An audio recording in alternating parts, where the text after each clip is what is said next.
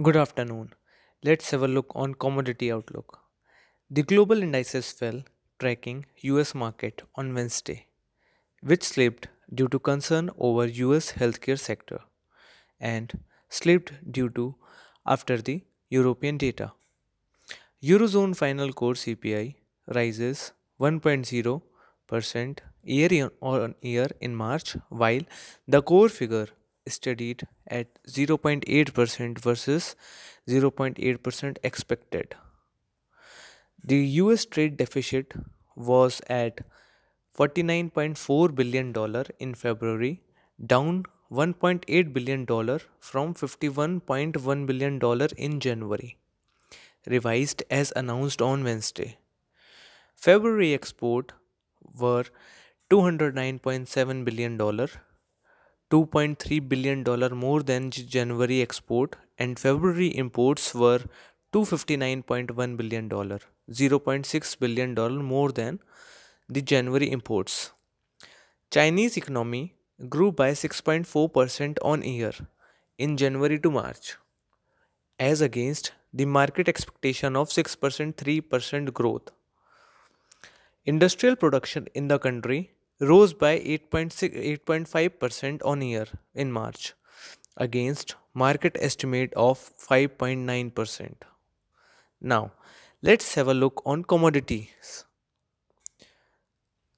Gold prices touched their lowest this year and were in course trust as economic growth data from China assessed concern about the global growth and drove investors into riskier assets. EU countries agreeing to start trade negotiation with the US helped market sentiments turn positive in European session. Technically, gold is getting support at 31,300 and resistance at 31,710. Natural gas futures plunged on Wednesday to their lowest since June 2016 as near record production and forecast for lower heating demand in the next 2 weeks allow utilities to stockpile gas, helping inventories rebound from unusually low level. Now, crude prices extended its losses, ignoring a surprise decline in US inventories. US crude inventories fell by 1.4 million barrels compared with the expectation for an increase of 1.7 million barrels. Net US crude import fell last week by 6,59,000 BPD. Technically, crude is getting support at 4350 and resistance at 4470.